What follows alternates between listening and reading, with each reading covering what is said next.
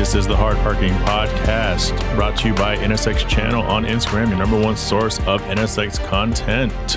This is your host, Jay Finning. If this is your first time listening to the show, welcome. If you're a returning listener, thank you for coming. It always makes me wonder who actually listens to the show because I have yet to receive one email. hardparkingpodcast@gmail.com, all one word. Questions, comments, send them. Just uploaded a video to YouTube reviewing the Joby vlogging kit because I'm using that now to go out and record videos for the podcast. Check me out on YouTube, Hard Parking Podcast.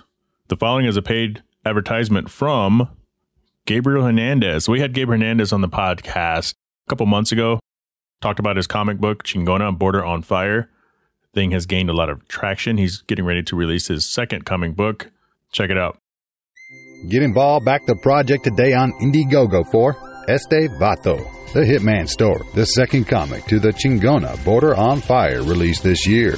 Get involved. They have some great rewards at many pledge levels. Go to Indiegogo.com. Search the projects Este Vato, Estevato. Watch the video on the campaign page. Make a pledge. Share with your social networks as well. Gabriel Hernandez with GH Comics is excited to bring you the second story to follow up the Chingona series, Border on Fire. Este Vato, a.k.a. The Dude, introduces you to the uprising of a young boy who moves to the ranks of the cartel world. They also introduce you to other villains as well, but the first nemesis and arch rival of Chingona is the infamous Este Vato. Learn more about the comic, the creator, the series, and how to get involved with this project. Offering some exclusive early bird discounts. Again, that's Este Vato, Hitman Story on Indiegogo. Go support today. A little bit about this show before we continue. This is the non-automotive automotive podcast. I try not to attack cars too deep unless I have a special guest like the one I just had the last episode, which is Matt the Motorator DeAndrea. I urge you to go back and listen to it. He's Adam Carolla's right-hand man with a lot of the things that Adam Carolla does. If you don't know who Adam Carolla is, he's done more than just the Man Show. I urge you to look him up. Extremely successful. Blue collar. Coming up, we're going to have Jay's Rental Car of the Week. I have a special guest this week. We're also going to be joined by a friend of mine named Adam Mustafa. He's going to talk about window tint. There's a lot of questions out there about window tint. What should you get? What shouldn't you get? What matters? What doesn't matter?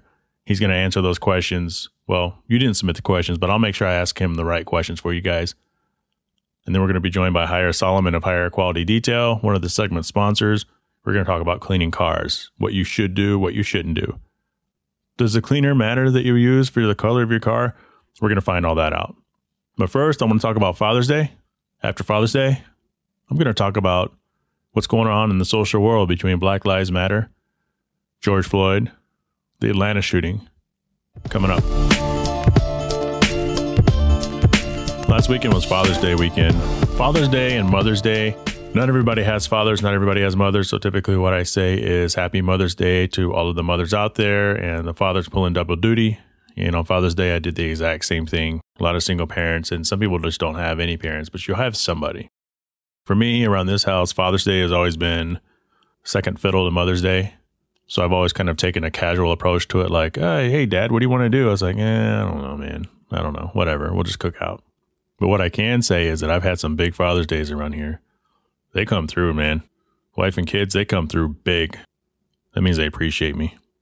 Sometimes that's all that matters. I tell you what, for me, Father's Day has become a little more special the last few years because a couple Thanksgivings ago, I had a scare. My mother called me the Wednesday before Thanksgiving. And my father had suffered a stroke, heart attack, something, passed out. He was rushed to a hospital an hour away, specialist, because they live kind of out in BFE. And his heart wasn't working. He had a couple stents a few years ago, and they went to go put in new stents, and his heart isn't strong enough to support those stents. He was on, I don't know if they call it life support. Basically, his heart wouldn't pump on its own without the aid of a machine. So a very scary time. So after Thanksgiving dinner on Thursday, I hopped the flight that midnight. So I guess technically it would be Friday morning. And flew up to Minnesota and spent some time with my mother for a few days. My father never regained consciousness while I was there. He eventually got a transplant and regained consciousness. But while I was there, I was just there spending time with my mother for a couple days. And so now Father's Day has a special meaning for the relationship I have with my father, because Because I think I'm fortunate. I think I'm fortunate because a lot of people my age, I'm 44, they don't have both parents. They may have already lost a parent. They maybe they didn't have a parent at all. And so I feel like I'm playing with house money. My parents are up there. But as a father to my son, Marcelo, and my daughter, Jaylene, it wasn't easy. They're my stepchildren. I never really call them my stepchildren, only legally. But they've always called me dad. They've never called me Jay. Really, if they ever called me stepdad. I expected it at some point, and I didn't quite get it as bad from them as I dished it to my parents. Because like I've said before, I'm adopted. I don't look like my parents at all, which makes life a little hard when you feel like nobody can identify with you. And my son has said to me more than once in the last few years, why? Why us? Why did you give up everything to raise us? And the answer is I felt like I have an opportunity. I had an opportunity to make a difference to somebody other than myself. I felt life was bigger than me.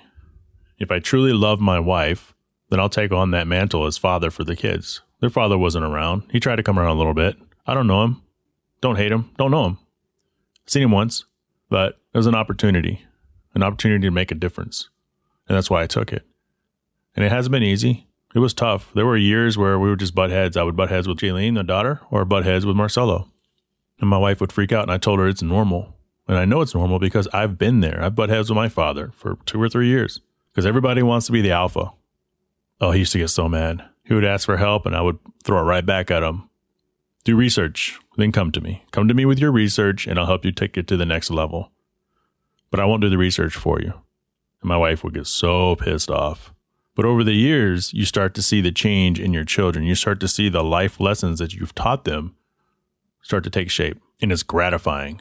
It's gratifying to know those struggles, those arguments, those door slams, those you don't understand what I'm going through moments. You get past all that and you see the progress as they mature into young adults and move on with their lives. And it's worth it.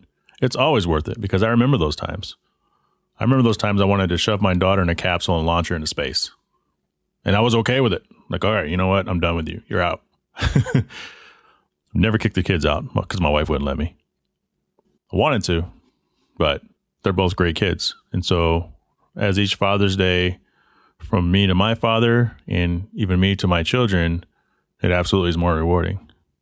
My wife was always worried about the relationship I had with the kids. And I told her it's never going to be as good between me and them as it is with you and them. There's a maternal connection there.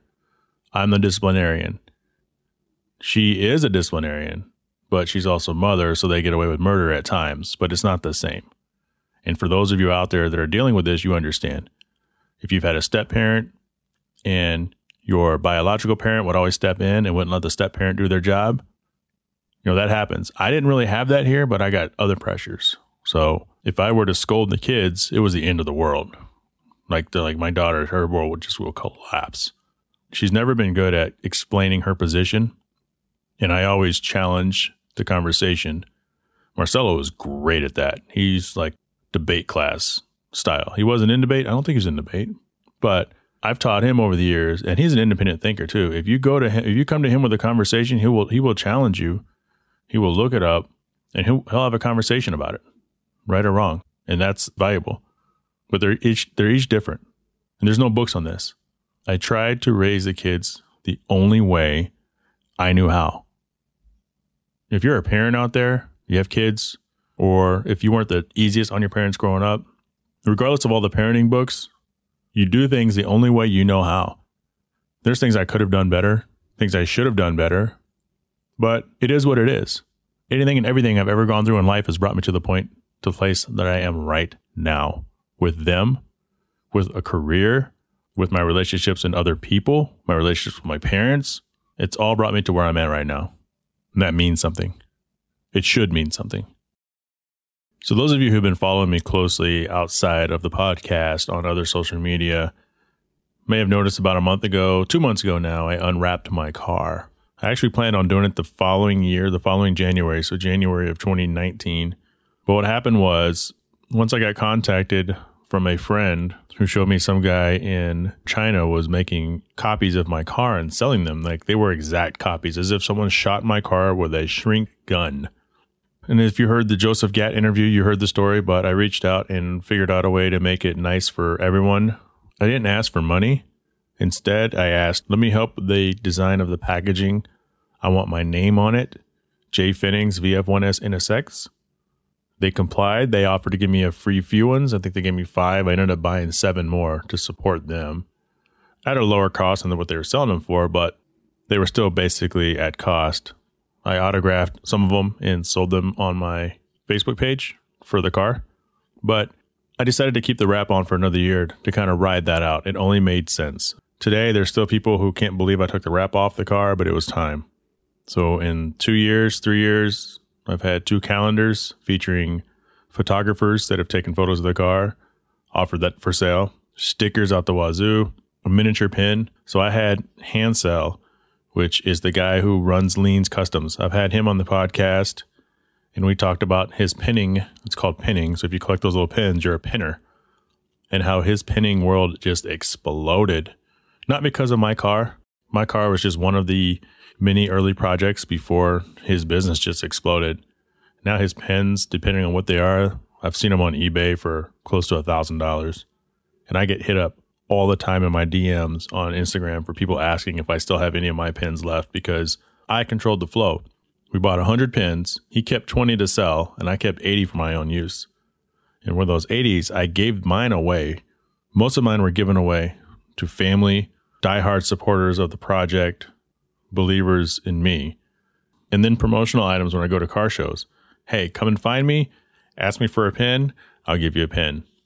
That was really the first time that I started signing autographs. And it's not like I sign autographs everywhere I go now, but when people would find me at car shows with the pen, they would ask for me to sign something because the car was larger than life. It was a straight injection into pop culture, automotive culture. And that's an experience that nothing that happens to me will ever change that, because that is playing with house money. Never would I have imagined that the cartoon that I used to watch as a daydreaming teenager would inspire me to one day design a wrap for my dream car. It's just crazy. Like, the people who run that company saw my car and they invited me to their studios. And I went out there, brought my family, and showed them this is what I used to dream about. That's pretty freaking cool. Anyway, he said goodbye to the car. I have a video out there on YouTube.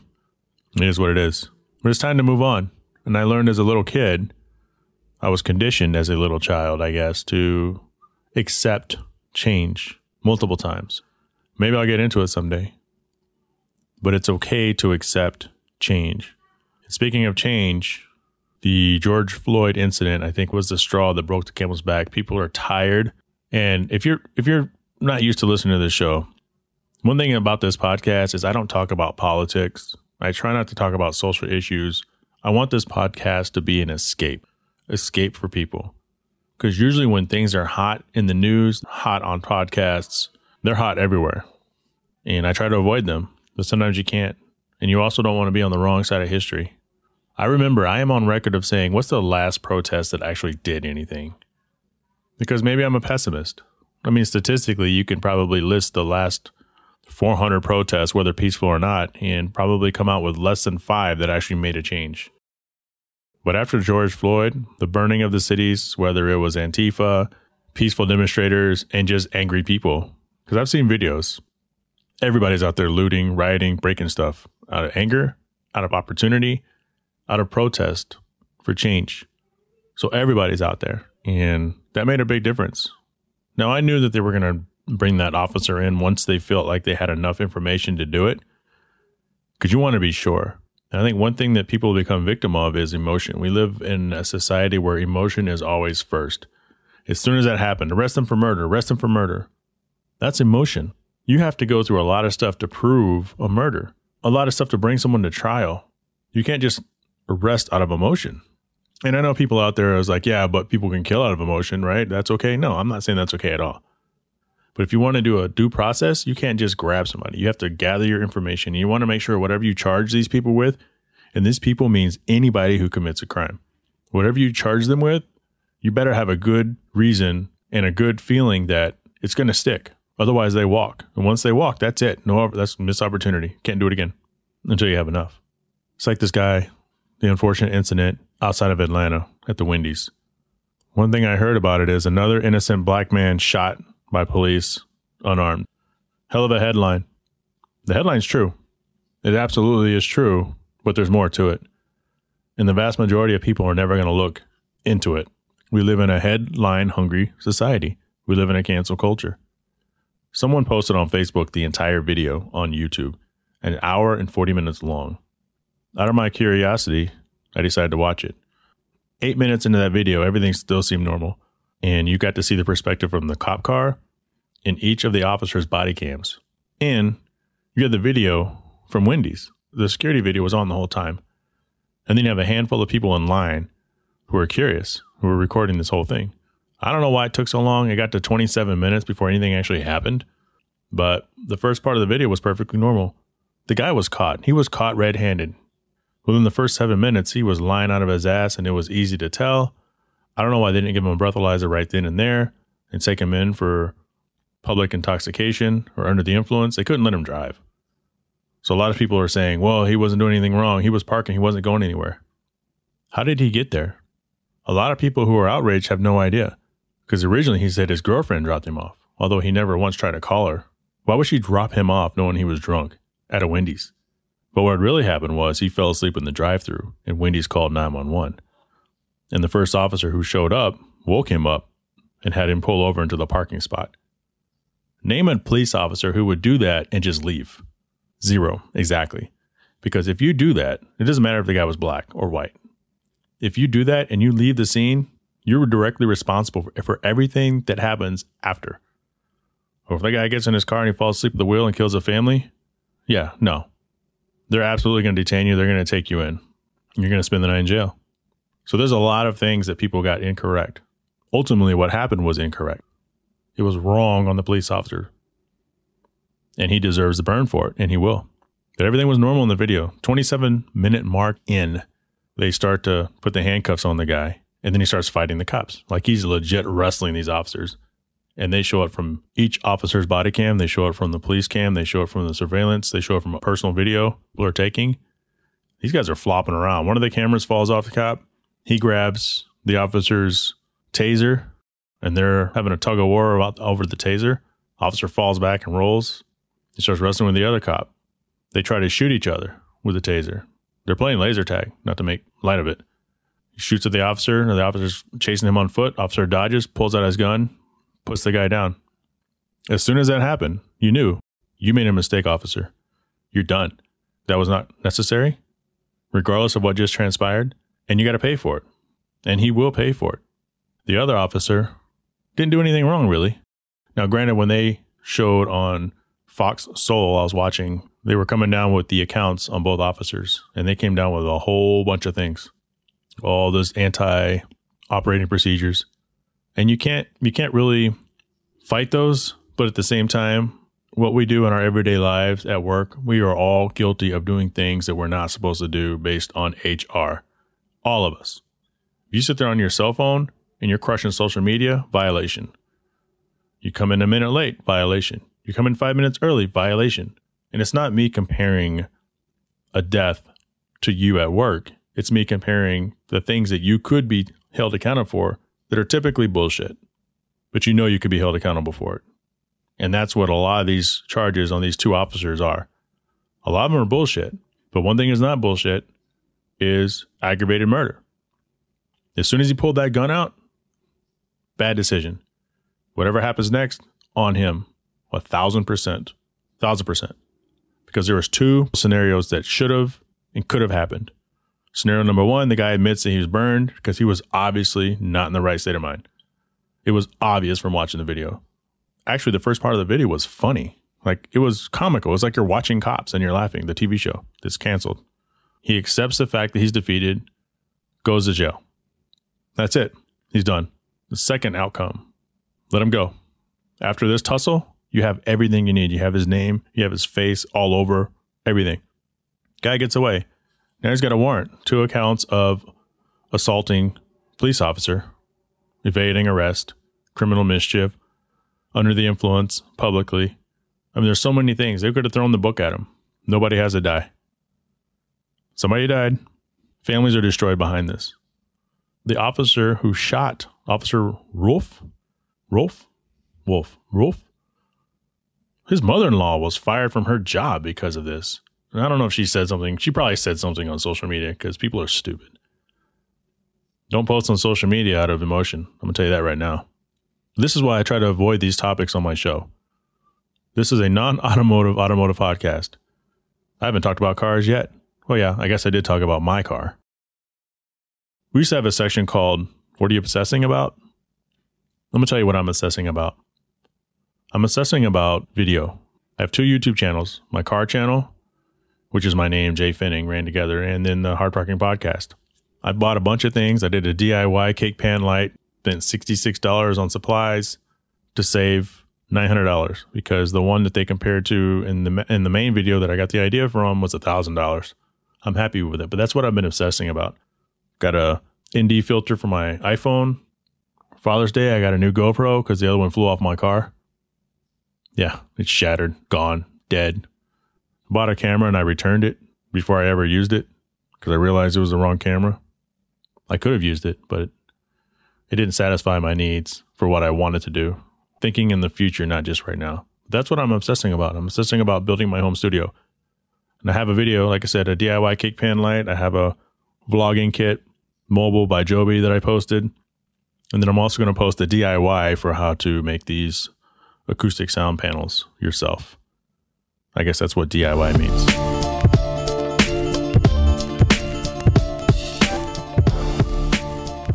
The social media highlight of the week is sponsored by Kuya Automotive. They currently specialize in new and used NSX parts. NSX owners, hurry up and head over to kuyaauto.com, one word, KUYAAUTO.com, and inquire about group buy special pricing. Right now, get in on the Pride Carbon Brake Ducts. Awesome product from Pride Exhaust. Get $15 off your $200 purchase. Use code HARDPARKING, one word. That code is for the brake ducts only. Does not include shipping. That's Kuya Automotive, where Big Brother's looking out for you. This week's highlight is Adam from Aladdin's Window Tinting. Adam, welcome to the show. Thank you for having me. I got that right? So today I want to talk a little bit about window tints because there's a lot of people out there that don't really know how to take care of them. Which ones should they get? Should they get the super dark limo tint? And if so, they're terrified. In some places, they're getting pulled over by the police, or it's illegal in some places. You know, how do I stay cool in my car? For me, I was always taught that when I clean the windows that are tinted, I have to use special cleaners, like just basically soap and water, because window cleaner would destroy them. So today, let's educate and kind of clear up some of the misconceptions and things that have changed over time. Yeah, definitely. The tint market has come a long way in the last 5 to 10 years, as far as like the products, the material that it's made out of, how the care goes for it, so on and so forth. As far as taking care of it, you can basically use anything you want on it. You know, just paper towel, microfiber cloth. Always encourage a good microfiber cloth. It helps, leave less streaks, things like that. And then, whatever glass cleaner you have will work on the inside and outside. Obviously, the film always goes on the inside, but back in the day, we were always told to, like you said, stay away from certain products because it will ruin the film. Not really the case anymore these days. And that was mostly Windex because Windex had the pneumonia in it. So probably want to stay away from that anyways for health reasons. But you can use it if you choose to. Key is just don't let it really dry on there. Just spray it on, wipe it off. So as the technology has changed over the years, the people used to think, and maybe that was the case back in the day before UV became a big deal to have a UV coating of protection. The darker tint I go, not only obviously the more privacy I'll have, which is obvious, but the more I'll be protected from the heat in the sun and the UVs. That's not necessarily the case though, is it? Not true at all anymore. I literally have clear films that will outperform the darkest films, which are known as the limo tints. For example, we back up. We've got 5 different product lines that we stock here in the shop. We carry SunTech as far as brand goes, and then we also carry brands by 3M. 3M Crystalline is actually our top tier product that we have. And the nice thing with that film is that regardless of the shade you choose, you're actually getting a 97% infrared heat rejection. And that's the key thing that you actually want to look for as far as film goes in order to protect yourself from the heat, is the infrared heat. That's what actually makes us hot. So the difference with, like, let's say my entry-level film, which is a SunTech carbon film, it's not that it's an entry-level film that's going to, fail or turn purple or delaminate on you. It actually still comes with a lifetime warranty from the manufacturer. The difference with that film that the other films don't have is that it doesn't have any infrared heat protection. So that film is there mostly to just kind of give you that privacy, and it is going to stop a little bit of heat, but not like the other films, like crystalline that's stopping 97% of the heat coming through the window. What causes that? So I think about older tents, maybe DIY kits where people, they get the delamination, they get the bubbles in the rear. Like, is it just an install issue, or is it like a cheap film issue, or is it a combination of both? It can be a combination of both, but more times than not, it's usually a cheap film. For example, we have Kimbrel Electric company. We did all their company vehicles. They actually had them all tinted a year prior to coming to see us, and the install was actually pretty flawless. So kudos to the installer that did it. The problem is that their visor strips and their film turned literally clear within that 1 year. So it just faded. It didn't last. So those are your $99 complete tint jobs that you're going to go find. Whereas, again, the carbon film or any of the films that we carry are going to offer a lifetime warranty against turning clear, bubbling, delaminating, or anything like that. Sometimes when you see the bubbles, or if it's, lifting off the glass and things like that, that can be an install error. But it also, again, can go back to just having cheap film, especially our climate. People don't realize that our climate here in Phoenix is much different than anywhere else you're going to go. It really is. And it's not just the heat thing. It's the dry thing. It's just everything. I remember when I first moved here 6 years ago, you can always tell, first off, the sidetrack, people who live here versus people who are visiting, because people who are visiting have no clothes on. And people who live here are full covered head to toe. And I learned my lesson really quick, because you can get burned out in this sun in 20 minutes. And I don't think there's anywhere else that's like that.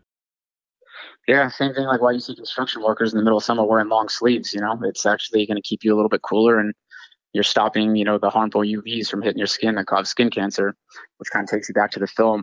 They're all going to offer 99% UV protection, which is good. But the thing that we want to look for in our climate is, again, that infrared heat protection, because if you don't have that, no matter how dark you go, you're always going to feel the heat on your arm. It's always going to be warm inside the vehicle.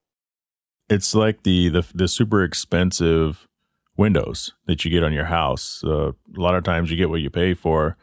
And that kind of brings me to the next point. So someone buys a new car and they want to get the window tinted. They come up to you guys. What sort of a price range are they looking for? Because you're not going to sell anything that's crap. We already know that. But from the basic to the top of the line, I assume that's crystalline. So let's take like your old RX-7. Yep. What kind of pricing would someone look at just for the two windows in the back hatch and then inner glass if you do that? Like, what would you typically do on that?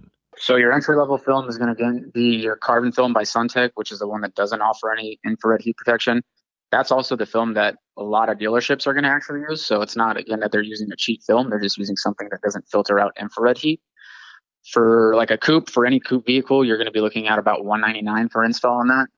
And then it's going to go all the way up to $549 for the 3M crystalline. So a lot of people are probably making their decision somewhere in the middle, like, okay, well, I want to get tinted. Like, how many people want to come in, they get tinted, and once you tell them, okay, you're blocking the UV, but you're not blocking the heat, you might want to pay a little more. How many people actually dig into their pocket and decide to pay more for either the crystalline or what's the middle grade, ceramic? Ceramic was our top tier. There was actually one in between that Suntech offers called Carbon XP. So that one does start to filter out infrared heat rejection in the 70s. And then once you get into the ceramic, so the CIR film by Suntech, you're into the mid to high 80s. So there are a couple options there, again, depending on your budget. Versus 97 for the crystalline. Correct. But even from 85 to 97, it's a 9-day difference as far as the heat goes. And before it was always, explaining the numbers and, this is stopping this amount, and it kind of gets jumbled up in your head when you have all these different figures, right, numbers, being spit at you. So what we actually have now in the showroom that helps everybody based on their budget and, what they want to spend is a heat demo. So when you actually come into the showroom, you can feel what the different films are doing from the base entry film all the way up to the 3M crystalline. And then you have an educated decision that you can make based on, how much heat you want to stop and what is in your budget. Makes it kind of a hard thing to not do. Yeah, everybody kind of has their mind made up. They just want to go dark with the carbon film and save some money. And then they come in and feel it. And then about 90% of the people will upgrade into a different film. Yeah, because when you're driving and that sun is beaming right on the side of your head, no amount of regular, tint, whether it's 5% or whatever, is gonna help you unless you have the IR. Exactly. Like even when I had my RX-7, I had limo tint, on the sides and back. Personally, I'm over that whole dark look. I hate, not being able to see out at night and obviously worrying about, being pulled over. Hey, I have we dark pulled all tint. that off. I have dark tint. Just calm down. Well, it looks like you need to come in and see us. It sounds like it. No, it sounds like maybe I should. But I pulled all that off, and I actually put 50% on my sides and my back from crystalline. And then I also did the windshield in a clear film, which you can do as well, since your windshield is the biggest piece of glass for you as a driver. We'll stick a clear piece on the whole windshield, and then you can still do your visor strip or whatever if you want to. But that in itself is what is a big game changer. A lot of good information for you listeners out there. We're talking to Adam from Aladdin's Window Tint. How can they get a hold of you on Instagram or your website? On Instagram, Aladdin's Window Tinting. We do have a website as well, just aladdinswindowtinting.com. We're located in the West Valley, so we're right off of the 101 and Cactus, basically 91st Avenue and Cactus. Or you can give us a shout. We're basically here almost 7 days a week right now. We are booking out a couple weeks because obviously we're going into the warmer weather. So if you do want to look at getting some film or upgrading your film, just give us a call and we'll get you on the schedule, or shoot us a DM. And for those of you outside of the Phoenix area, contact your local installer. Take the information you've learned today here from Adam and walk in with an education, blow them away, get it done. It's worth it. I think I'm going to upgrade mine. I mean, my tent job a couple of years ago made a big difference, but there sounds like there's a lot of room for improvement. Yeah, there's plenty of different films to choose from. There's even brands outside of Suntech and 3M, Matico and things like that. There's other companies that still offer good film. This is just, what we like and what we've had good success with. We don't really have any warranty work coming back or anything of that nature. And as far as like the looks go, we like how these films perform and look. But again, we're on the West Valley. So like he said, if you are calling around and shopping for a company, make sure that if you live in Phoenix, you're looking for a film that has infrared heat rejection. That's the key thing in order to stop heat. Thanks, Adam. Thanks for having me, Jay. Appreciate it. Again, want to thank Adam for stopping by, taking the time to talk about window tinting. Again, if you're out there and you've been curious, because window tinting has changed a lot, and you don't have to be a car person to appreciate that last segment. Just everybody who buys a car typically wants to get their windows tinted. They want to get it tinted because it looks good, want to get it tinted for privacy, want to get it tinted for the sun. So somewhere in those factors is a perfect formula. So go out there, find a local installer, make sure everybody has UV protection, make sure they have infrared protection, IR, if you want to keep the heat out. Adam's contact information for his company will be in the description of the podcast as well. It's time for the Builder's Corner segment, sponsored by DressUpBolts.com. Follow them at DressUpBolts.com on Instagram and visit them at DressUpBolts. They have titanium bolts that not only vastly improve the look of your vehicle, but serve a purpose as well. Available to dress up the engine and engine bay. They have kits ready for your specific application. Go and pay them a visit, browse a little, let them know the Hard Parking Podcast sent you. Use code HARDPARKING, one word, and save 10% a day. Today's Builder's Corner is Hire Solomon of Hire Quality Detail. They actually sponsor one of our other segments, the Rental Car of the Week. Hire, thank you for taking the time. Welcome to the Hard Parking Podcast. Yeah, thank you for having me. Of course. I want to ask you some questions. There's a lot of people out there that they don't really know what to use to clean their vehicle. They don't know the value of this rag versus that rag. Can I use just some plain old shop towel? Mm-hmm. So we've known each other for 5 years or so, but I don't know where you started. How did you get into detailing and taking care of cars and your business has expanded the way it has now? Because when I met you, I got the Ceramic Pro done on my NSX. God, it was 2015, I want to say. Had to have been 15 because I had the gold wheels. Probably. And you've since moved, expanded, definitely and been about 5 years. Yeah, you've moved and expanded, and you're just blowing up. So where did all this come from? Like, when did you get into it? I started getting into it probably around the age of like 14 or 15. I found washing cars just really fun, and it just kind of became a hobby. I feel like this is kind of how a lot of detailers start out, and then, you start working on your friends' cars and your neighbors' cars and all your family's cars. And, YouTube was my best friend. I was trying to learn as much as I could from YouTube and started buying all these different products, and got my first Walmart orbital polisher. Nice. That, like, looking back, definitely didn't do anything. But, it's important to start like that, and because it really gives you an appreciation once when you're starting with all of the basics and just kind of learning everything as you go. It was just really rewarding. As time went on, I started actually using real polishers and rotary buffing, wet sanding vehicles, and then ceramic coating technology came, and, then everything else, we just kind of added along the way. Who are some of your bigger influences? Like when you go to the YouTube channel, are all those people still around, or some of them passed? Were you watching Ammo? Exactly. Yeah. And that's who I was just about to mention. So I would say Ammo NYC was definitely my biggest influence. And if anyone out there that's listening to this is looking to get into detailing, I always refer them to his videos. He has a really awesome way of like keeping people interested. Even if you know nothing about detailing, his videos are so interesting. He's a really great guy, and he'll really break down like the science of how everything works and why it's effective.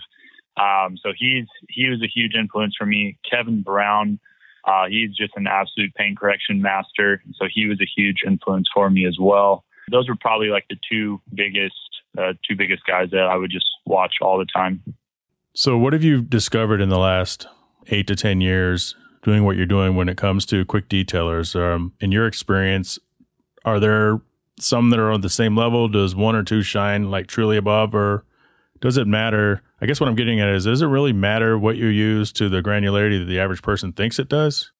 Yeah, most definitely. There is a big difference in a lot of products out there. But on the other end of the spectrum, there's a lot of products that are just relabeled, and so, sometimes you're buying one product from one company and it's a certain color, and then you're buying another product from another company that's a different color, but they're both the same product. And so that's kind of a big confusion in the industry, because there's only so many chemical suppliers in the world.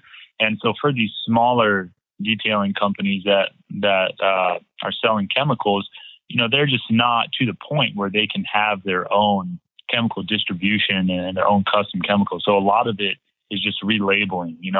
Obviously all the big names in the industry, those guys are going to have their own like chemical manufacturing and engineering, but a lot of the stuff out there is definitely relabeled. So, but kind of back to the question of what I have found. So, firstly, you have to ask, is the car ceramic coated or is it not ceramic coated? Because that's going to change, what type of quick detailer you use. So for a ceramic coated car, I love the Adams waterless wash because it's just really highly lubricated.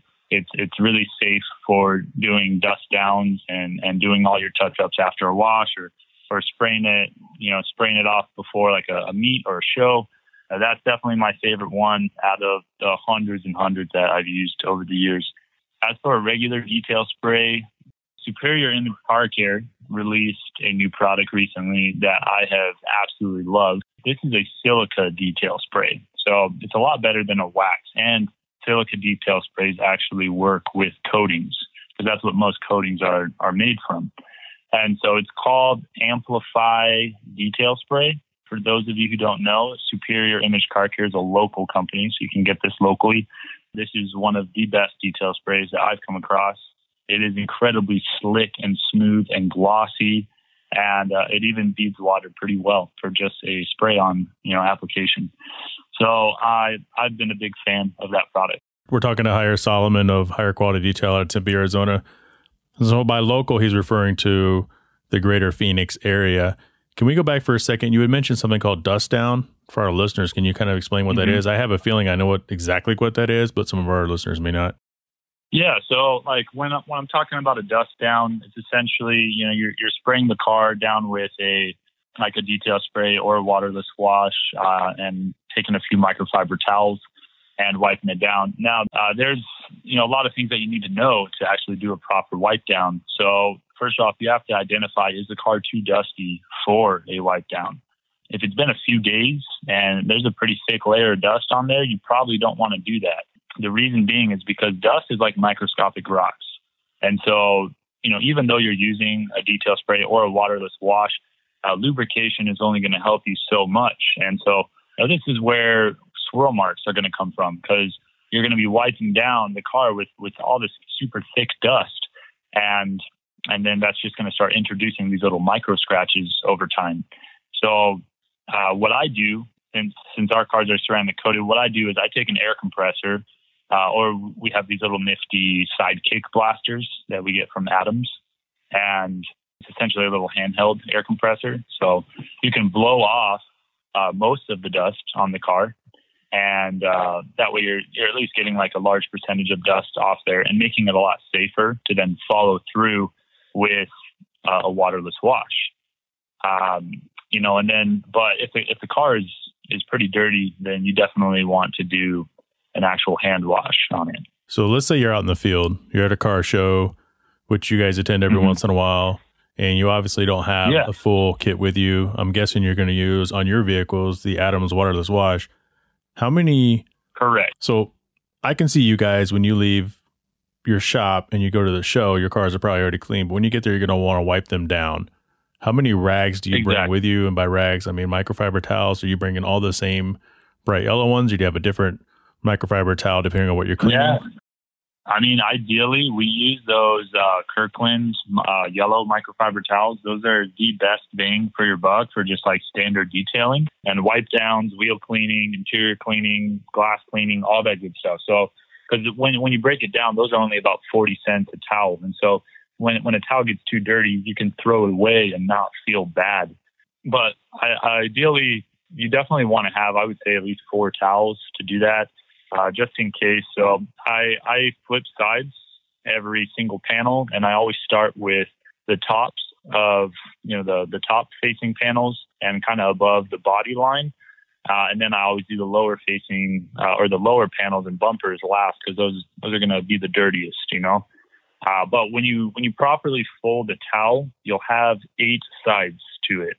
And so you'll have 4 sides on one part of it, and then another 4 on the other. So when you're moving panel by panel, you always want to be flipping your towel, and that way you're not like cross contaminating and bringing that dust that you just removed from one panel onto the next one. What about wheels? Wheels, you definitely you want to do those last, and this is definitely also going to depend on what kind of finish the wheel is. So if the wheels are mostly clean, then the waterless wash is going to work really great on that. Obviously, if your wheels are like silver or chrome or, something like that, where you just can't really see a lot of stuff on there, then there's not a need to use like an over, or an excessive amount of product on there. That's a great point. You just brought up about the chrome wheels. I never thought about that, but I'm just kind of conceptualizing it as you say it. If your chrome is that dirty, you need to have a chrome cleaner, because no amount of detail spray is going to help you there. Yeah, definitely. Yeah, we like the Adams. Adams has a really good metal polish, and that works really great for shining up chrome or polished lips. I don't think Adam Patel is going to be listening to this podcast. No, I know you guys have been pushing Adams for as long as I've known, and it's for a good reason. You're not going to push it unless you believe in it. No, yeah, exactly, man. And that's why we got to where we are. I only offer products that we believe in and that we stand behind. Like, for example, Meguiar's waterless wash was something that I think we all used to live with for a while. And there's another product that I remember about 5 years ago, it was all the rage. And I want to say it's No Wash. Maybe it's called just No. Optimum. Is there Optimum No Rinse? Optimum No Rinse. Yeah. And we used to do that too. And it's honestly a great product. It still is, Yeah, so that's out there. So if you're listening, you want to wash your car down. If you don't have if you're at home, that's when you use it. You can't take it on the road with you because you pour a cat full in a giant 5-gallon bucket or whatever you're using, and you really should use the 2 buckets.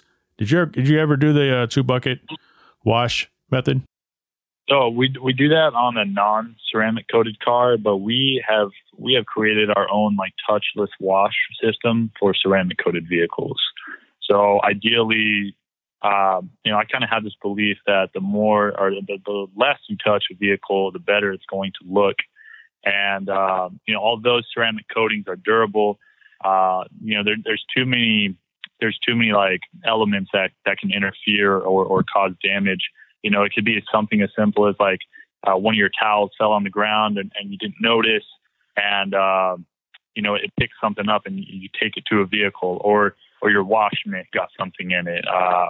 There's so many different things. And so, we have all of these different tools and technology now that allow us to clean vehicles much more efficiently than we could years ago. And so, essentially we're just doing a rinse down with a pressure washer, and then we foam the vehicle using a foam cannon. We have a couple different types of soaps that we use depending on like how dirty the vehicle is or what type of contamination it has, or if it's ceramic coated.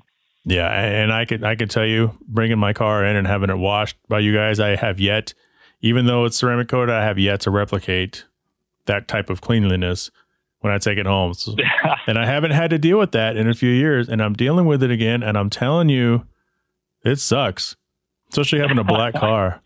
So again, we're talking to Higher Solomon. Tough out here, man. We're talking to Higher Solomon of Higher Quality Detail out of Tempe, Arizona. So I'm Joe Schmo. I'm Susie Homemaker. I don't have a ceramic coated vehicle. Most people out there don't have a ceramic coated vehicle because they don't really. It's kind of one of those luxury items that makes sense if you're really into it. But if you're not, then it's kind of hard to convince somebody. If I want to just start washing my car, I'm tired of going to the wash bay.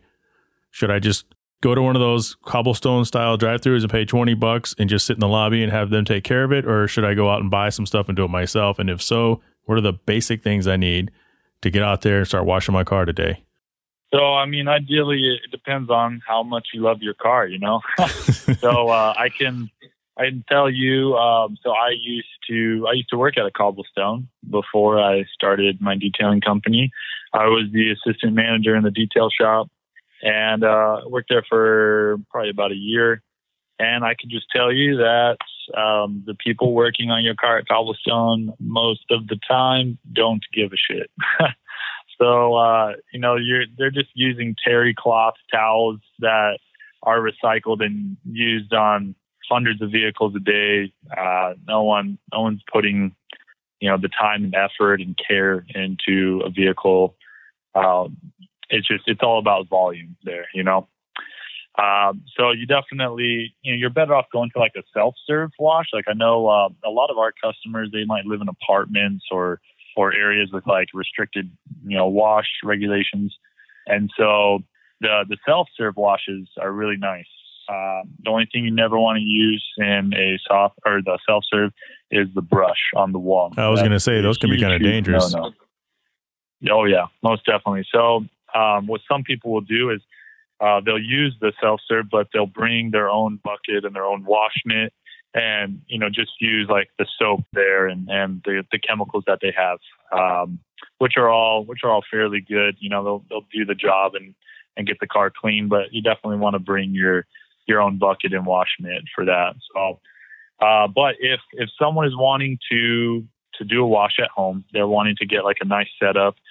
There's plenty of different companies out there that offer these starter wash kits that are really helpful. Ideally, you want to have 2 buckets to do a 2-bucket wash method. There's these little nifty tools called grit guards that go in the bottom of these buckets. And this is what allows you to do a much safer hand wash, because these grit guards, what you do is after every panel that you're wiping with the wash mitt, you're going to dunk it back in the water and scrub it at the bottom of this grit guard. And that is going to take the dirt and the dust in the wash mitt and trap it in this grit guard. That way it's just not contaminating your buckets and you're not just, smashing it into your other panels that you're washing. So as far as what you need, though, I highly recommend a pressure washer. It truly does just speed up the process so much. You can even use like an $80 Ryobi electric pressure washer at Home Depot. Pair that with a foam cannon, then you're set. Once the car is foamed up, you want to be taking your wash mitts and kind of doing what I was talking about earlier. I do all the top sections first and above the body line. Right, top to bottom. And I'm doing my top to bottom and just make sure every panel, you're cleaning your wash mitt out. As far as drying goes, I'm not big on towel drying. I mean, there are some, I'm sure everyone gets a Facebook ads of all these like super absorbent towels and the absorber and stuff like that. I know a lot of car people that do. So there are some good ones out there. Like we use some from a company called Redline Detailing. They're another local company here that makes really great towels. Adams has some really great drying towels as well. I wanted to say one more thing, because a lot of people think that ceramic coatings are expensive. And, although like the really high end stuff, it can definitely get up there. like anywhere from like $1,000 to $3,000. But there's also a lot of really awesome cost-effective coatings that many people don't know about because there's so much hype around all the high-end stuff. But, one thing that we do a lot of, we call them sport packages, and it's a 1-year coating for $200, for like sedans and coupes, and $250 for trucks and SUVs. And its coating is made up of titanium dioxide, so it's super durable. It's really hydrophobic. It's crazy glossy, and it gives the consumer, a super cost-effective option of having an easy to clean vehicle and protected vehicle. And although it's not crazy long lasting, for someone who is on a budget, they do that once a year, and you're going to spend about the same or maybe a little more than a really nice wax, but you're getting much better performance and much better protection. Got time for a couple of questions? I asked the Instagram world, so I have a handful of them for you. So Thick SRT asked, what's the best method to prevent pad buildup when polishing? So for people who don't have access to an air compressor, we use a Rupes like pad brush. And so, after every like 1 or 2 panels, this brush essentially allows you to, like, once the compound like heats up and becomes like non-oily, it's going to create all this dust that's gunking up your pad. You can clean it out with this brush, which is pretty effective. You run the machine and just put the brush over it, and you'll definitely be seeing the dust fly out. Is there a home ghetto fix for that if they don't go out and get the Rupes?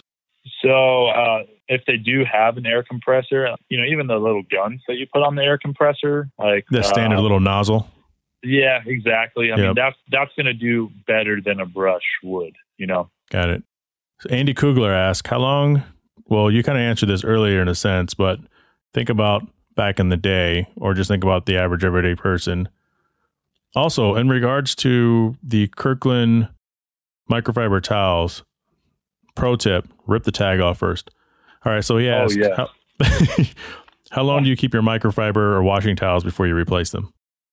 We go through like a cycling process with our towels. And that kind of, when you're doing this as a business, I mean, it's all about cost. And so you got to make them last as long as possible while like maintaining quality standards.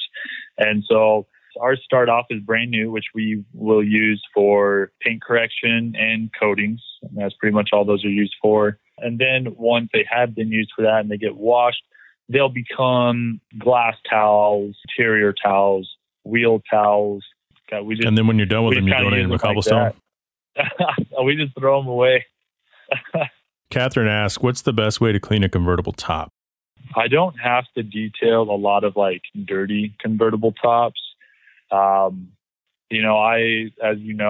have owned a few convertibles, and I've always normally I don't like over-the-counter products, but Griot's makes a really good convertible top cleaner that's worked out really well for me. And I get the top wet and I kind of just douse the whole top in this Griot's product. And for people who don't know, it's spelled Griot's Garage, but they pronounce it Griot's, just in case anyone's confused on that. And I use a little horsehair, like a real soft like horsehair brush, and just kind of massage the cleaner in, and then just rinse it down with a pressure washer from a few feet away. And then I just air dry it, with compressed air. Final question comes from Jupiter Fish, Dwayne up in Michigan. What's the best brake dust protection? So I mean, definitely the best ceramic coating. Yeah. Yeah. I mean, without a doubt, man. So that's going to be the answer to a lot of your car cleaning issues is ceramic coating for sure. All right. Somebody's itching to take a bath, and that isn't me. Harry, I want to thank you for joining the Hard Parking Podcast.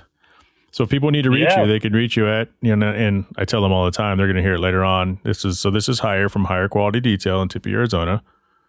And it's Hire, Hyer, his name. How else can they reach you?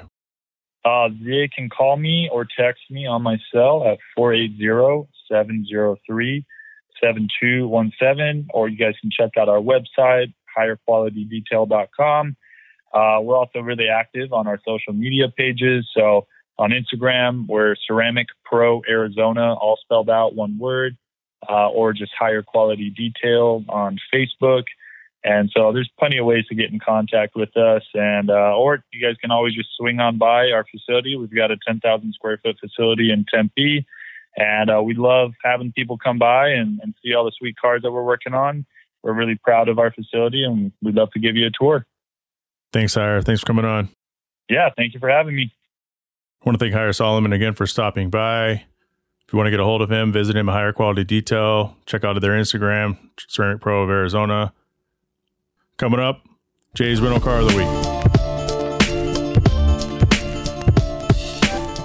It's time for the Rental Car of the Week, sponsored by Higher Quality Detail out of Tempe, Arizona. Specializes in premium vehicle protection solutions and cosmetic customizations as your one-stop shop, ranging from basic detailing options through ceramic coating, paint correction, protection films, and more. Visit Ceramic Pro Arizona, one word, on Instagram, or Higher Quality Detail, also one word, online. That's HYER. And get started looking your best today. Today, our guest is Wendy, who just recently rented a 2020 Audi Q5 Quattro. Wendy, welcome. Thank you. Thanks for having me. Of course. We know each other from the car world. And when I saw you post your Audi, I was like, oh, hell yeah. Someone who can come on and talk about the rental car. So what did you rent the car for? My car is being serviced at the body shop. So I got a rental car, and they offered this one, and I took the Audi, of course. So it was like a dealership loaner, or something that happened to your car and you got it through insurance or something like that? Well, I ran over a cone. Oh, okay. You got to watch out for those cones. Those cones will fuck your shit up. They will.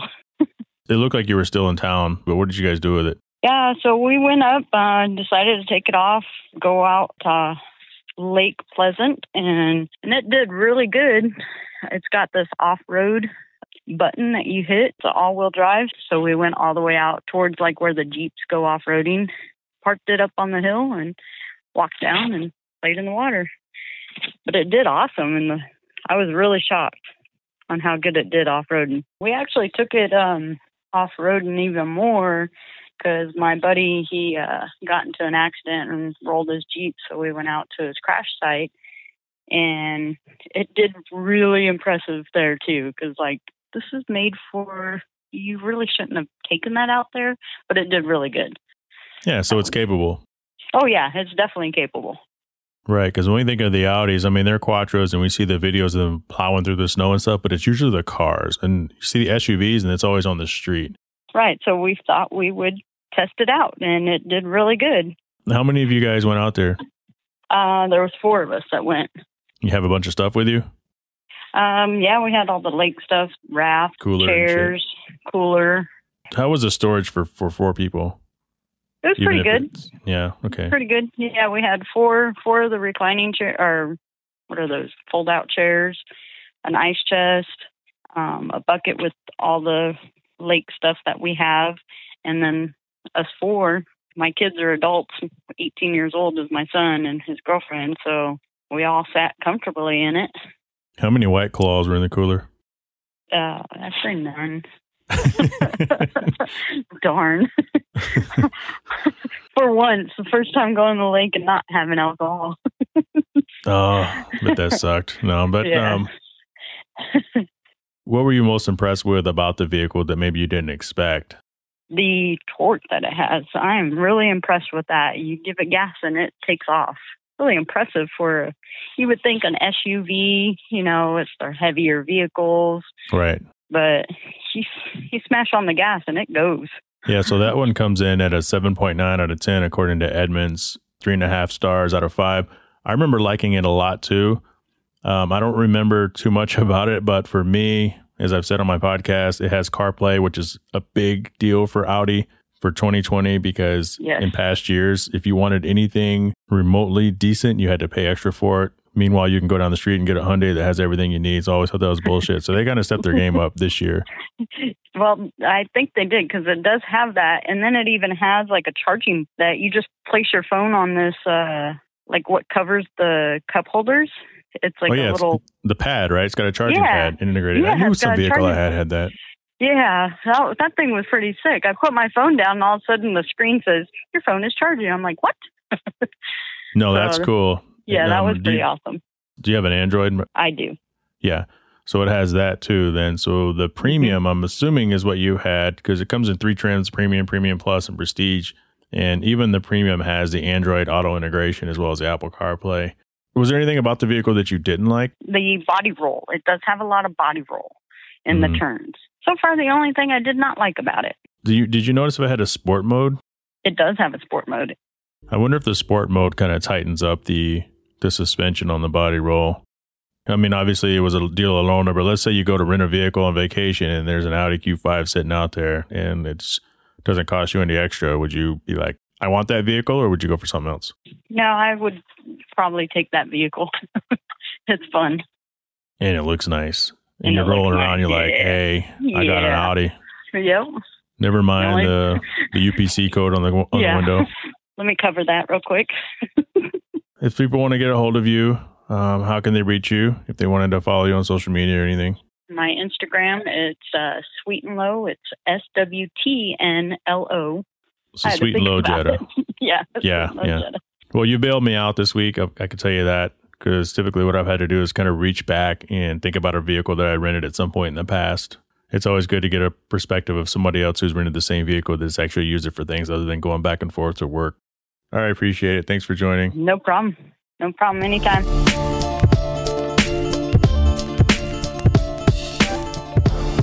It's time for everybody's favorite segment, the Q&A segment, sponsored by Last Era Brand Motorsports Clothing. Celebrate and represent the last era of great cars. We're talking about the 80s and 90s, or whatever you truly think is the last era. Follow them on my Instagram at Last Era Brand, one word, or go shopping at lasterabrand.com. Tell them the Hard Parking Podcast sent you. Let's see what we got. I should do this old school Jim Rome style.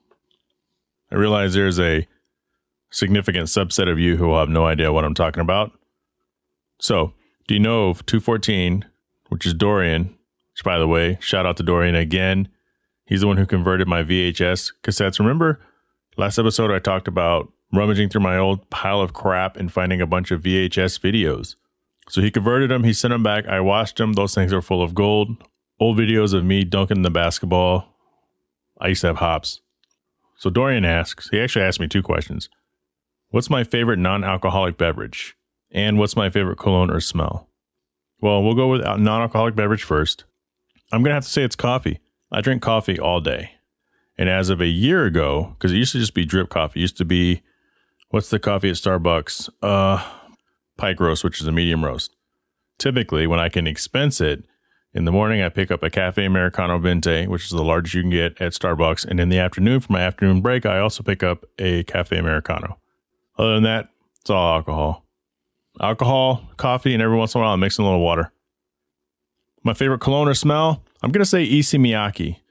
That became essentially my official smell. I went through CK1, CKB. No, I think that was really it. That's all I used to ever wear. It's CK1, CKB, Issey Miyake.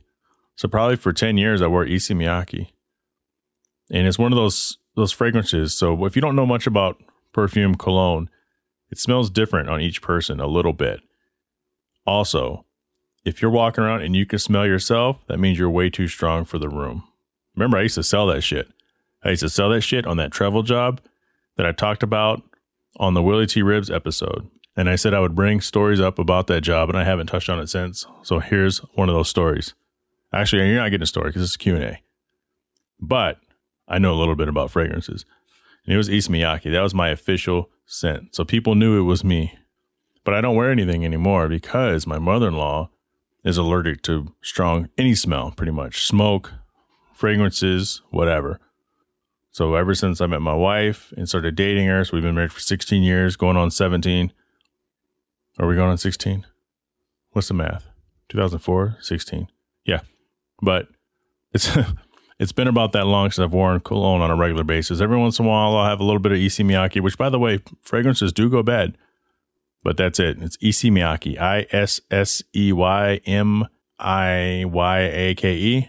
That's my fragrance. That's the official fragrance of J. Finney, Issey Miyake.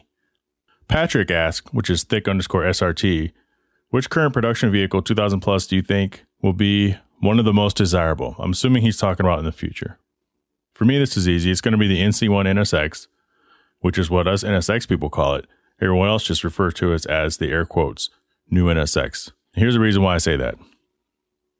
Regardless of what you thought about the price when it was introduced in 2017, your bang for your buck, people are calling that an affordable Porsche 918. It's full of so much technology. And a Porsche 918 is what, $800,000, $900,000, $1 million?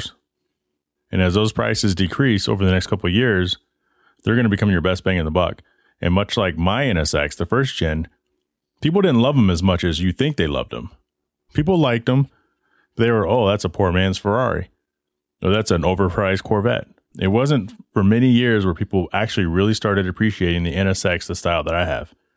And after you put lipstick on them and make them look pretty, get their hair done, get their nails done, get them the expensive shoes, and you trot them out to the club, everybody wants to fuck them. That's my NSX. You see those comparison photos. Which would you rather have? Old NSX or new NSX? And every time you see the old NSX, it's like a dolled up version like mine. And you see the bone stock new NSX. You know nobody posting a picture of a 1991 bone stock Acura NSX with the fat 5 homie chromies, 15-inch wheels in the front, 16 in the back. But that's one car. All you have to do, get its hair done, wipe the sleepy out its eyes, go get a professional makeup job. Everybody's trying to hit it at the club. And the new NSX is going to be the same way. Chavos asks, which is my friend Chris, Chavos_NSX. What's a quote you live by and how do you apply it to your everyday life? I thought about this for a minute too. And I think I've said this before on a past podcast, but the answer for me is the same wind blows on us all.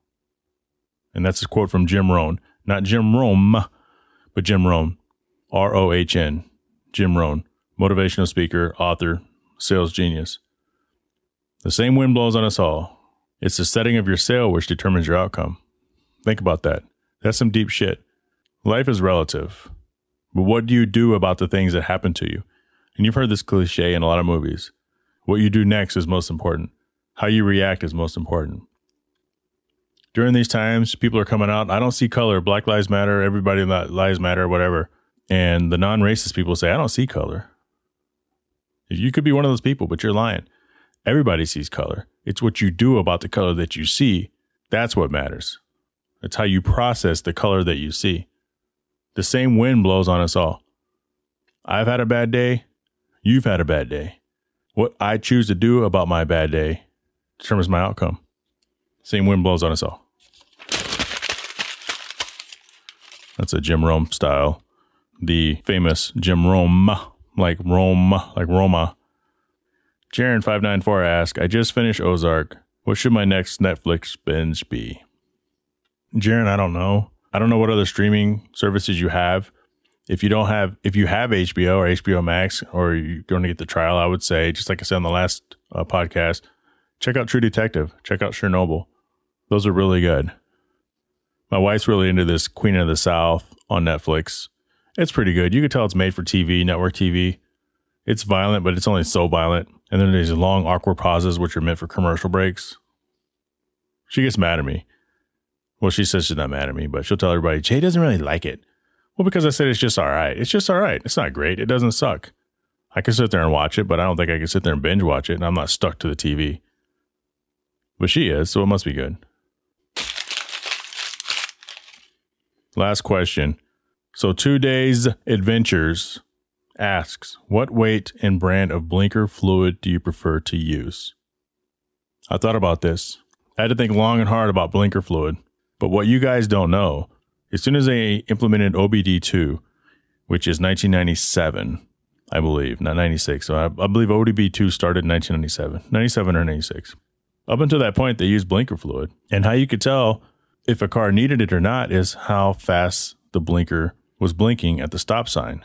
If it was really slow, it needed some. And if it was too fast, they probably used the wrong viscosity. But I think back in the day, the best ones were, I couldn't remember if it was either Pennzoil. It was either Pennzoil or Castrol.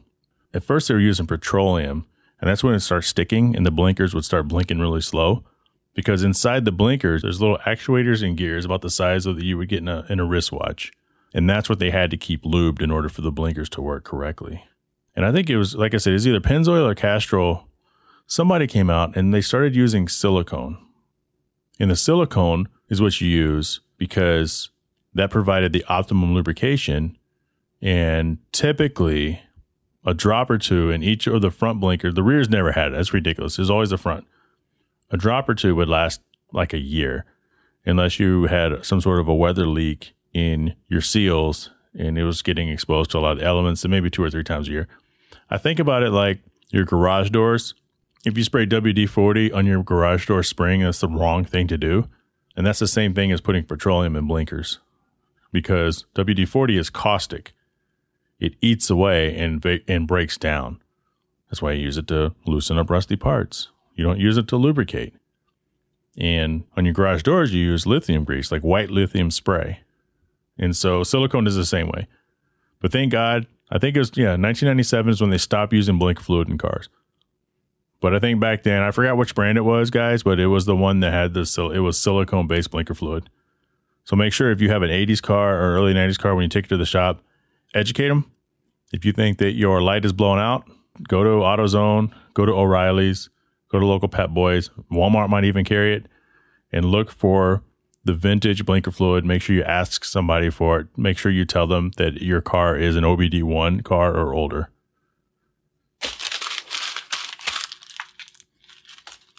That's all we have for Q&A. I want to thank Hire Solomon from Higher Quality Detail for stopping by. I want to thank Wendy for spending some time to talk about her rental car. I want to thank Adam from Aladdin's Window Tint stopping by to educate us a little bit on some basic window tinting questions. Also want to welcome Kuya Automotive to the podcast. Thank you for the sponsorship. Congratulate NSX Channel for being the title sponsor. TrustedBolts.com, Higher Quality Detail, Last Air Brand Motorsports Clothing. Make sure you guys head over to Indiegogo and check out Gabe Hernandez and what he's doing with his comics. Give him a holla. Support the man. If you want to reach us, hit us at hardparkingpodcast@gmail.com. You can follow me on Instagram at NA2NSX or JTravels. That's JHAE_travels. Hit us up on Facebook, Hard Parking Media. Twitter, Hard Parking Pod. Pick up some swag at the Teespring store, Hard Parking Podcast store. The link is in the description, as well as the links to find all of our guests today. I can't grow unless you tell somebody how fantastic this podcast is. Let's do this. Let's grow this thing together.